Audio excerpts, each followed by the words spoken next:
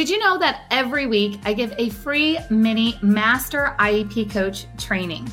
You can get on the list to make sure that you never miss one at iepmasterclass.com. Now take a listen to this week's Master IEP Coach mini training, where we talk all about how to help parents become more involved in the IEP process. Welcome to the Special Education Inner Circle podcast.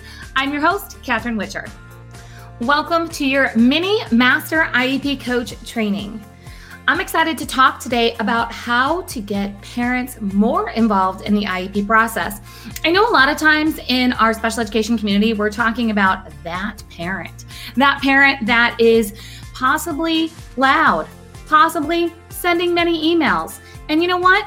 That absolutely sometimes is necessary, but we can go all the way kind of in the other direction. And there's a lot of parents that are not involved in the IEP process, and that concerns a lot of teachers. So a teacher asked me inside of the Master IEP Coach mentorship, she's becoming a Master IEP Coach. She says, what can I do to help parents be more involved? Now, whether you are already involved, you're a parent, you're already involved, or you're a teacher and you're like, all my students' parents are involved, these three strategies help every parent, no matter what level of involvement you are at.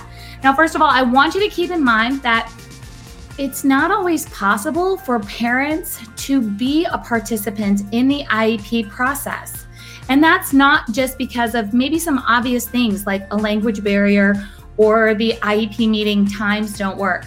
I'm going to share with you that inside of our disability community, remember, I'm a special needs sibling. Many times there's a lot of grief or there's a lot of problem solving when it comes to medical issues, which means there's a lot of medical appointments. There's a lot of things that are happening possibly in a marriage or in a family or just in other circumstances. So just remember, no judgment to the parent who can't be fully involved in this season in their life. So let's talk about how we can help make this easier. The first step that I want you to take is to make sure that every parent knows the purpose of an IEP. I talk about this all the time. This is the full foundation of the Master IEP Coach mentorship. It's not just to provide a free and appropriate public education, but it's also to meet a child's unique needs and to make sure that they are prepared for further education, employment, and independent living. See, when we go to this bigger picture, it gives a lot of aha moments. It gives a lot of thinking to the bigger picture that this isn't just one meeting to decide, what's going to happen in the next 12 months or what's the next reading goal, math goal, social skills goal. This is about the bigger picture and making sure that every child is prepared for further education, employment, independent living. So it's important for us to express that every year to every team member on the IEP, including parents, because this is a big piece that is missing in our special education conversation. So you can do that in a variety of different ways. It could be a note that is sent home. It could be a video message that a teacher puts together and can send to all of the students' parents. It can be through a phone call. All different ways to distribute this information of what an IEP really is, but it's not just an IEP meeting that we hear about where people come to the table and decide small increments that don't have necessarily that larger focus. All right, we want to restructure our thinking process about the IEP and make sure that everybody knows why it's important that they're there at the table, because this can be exciting things. When we write IEP goals in the right way for the real world, it's actually exciting to both implement them and, of course, watch our students or children reach those goals. So number one is set the foundation for the IEP, the purpose for the IEP, and make sure that parents know.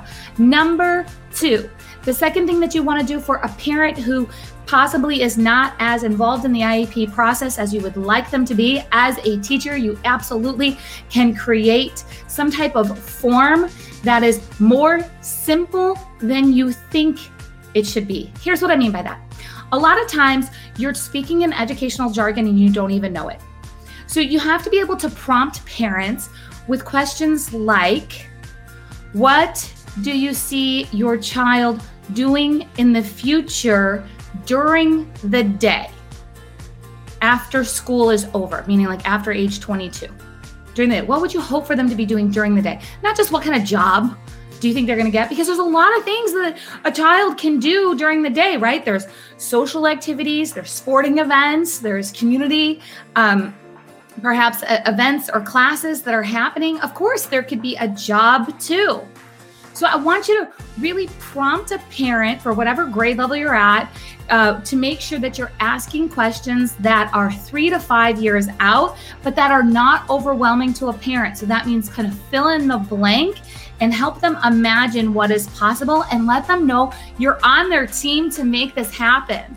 That there's things that you can do in 4th grade to make sure that high school is going to be successful. There's things that you can do in high school to make sure that age 25 is going to be successful. So it's important for you to let the parent know that you're on their team and that you give them fill in the blank kind of visionary statements to help them get excited and help show you where you could be focusing as an educator. Because so many times we get stuck in that whole, well, the curriculum says we have to learn. Absolutely. We need curriculum. We need research-based methods inside of our classroom, but we also need to make sure that we are preparing for further education, employment, independent living, which means that's the stuff that we can talk to parents about. Because it's not about making sure we have the right educational jargon in this back and forth communication of, hey, I'm preparing for your child's IEP. There's some things that I would love to know. And then talk about hobbies, talk about what morning routines look like. Talk about what evening routines look like right now and in the future. Talk about maybe a family loves to travel and they feel like they can't travel. You need to talk about those struggles and say, okay, what's the struggle when it comes to travel? Because things like waiting in line or independent leisure skills, like being able to kill time while you're sitting at the airport or the plane got delayed, or being able to communicate with a variety of different people, being able to experience new foods. Those are all things that go along with travel, but those are also things that a teacher can help with in school, that an IEP team can help support. Parents don't know that.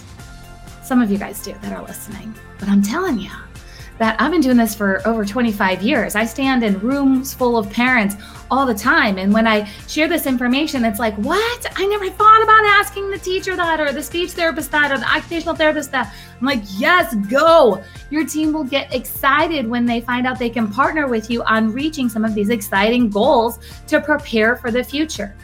Now, the third thing that I want you to do, and we've gotten really good at this over the last 18 months in education, is to make sure that parents have an alternative way to attend the IEP meeting if coming to the building is not feasible. You know, a lot of times we're multitasking as special needs parents with, toddlers at home, and again, medical appointments and things that need to get done that quite honestly just have to take priority on certain days, or they can't get a babysitter, or. Like there's all these reasons, okay? And that's okay, because we have this beautiful thing called technology that we need to be using better in special education. Does that mean that we have to make the entire IEP meeting Zoom? No, that doesn't mean that. But that doesn't mean that we shouldn't provide an alternative IEP meeting. Do you know, I've attended hundreds, probably close to 1,000, but hundreds of IEP meetings by phone well before video was a thing. So I have a daughter who is recovered from childhood epilepsy, and I've been working this, career here for over 20 years, right? I shared that with you. But within that, I had a very medically complex child at home, and I was trying to figure out how to attend IEP meetings for my clients. So I was attending virtually before virtual was cool. So it's absolutely possible to give an alternative way. So, you can't come here?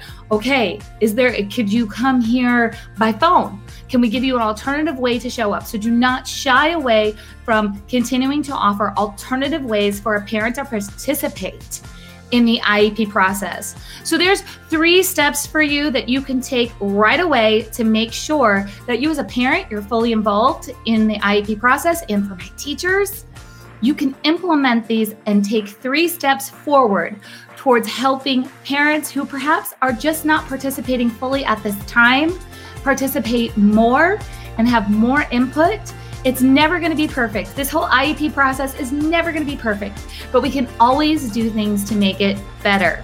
So if you liked this training, guess what? You would love the Master IEP Coach Mentorship. I want to make sure that you run over to masteriepcoach.com, drop your name and email, and I'll send you a welcome guide to the Master IEP Coach Mentorship so you can see if it's right for you. I hope to see you inside of the Master IEP Coach Mentorship, and never forget that the entire purpose of a child's IEP is to provide a free and appropriate public education that meets their unique needs, that prepares them for further education, employment, and independent living. I'll see you next time.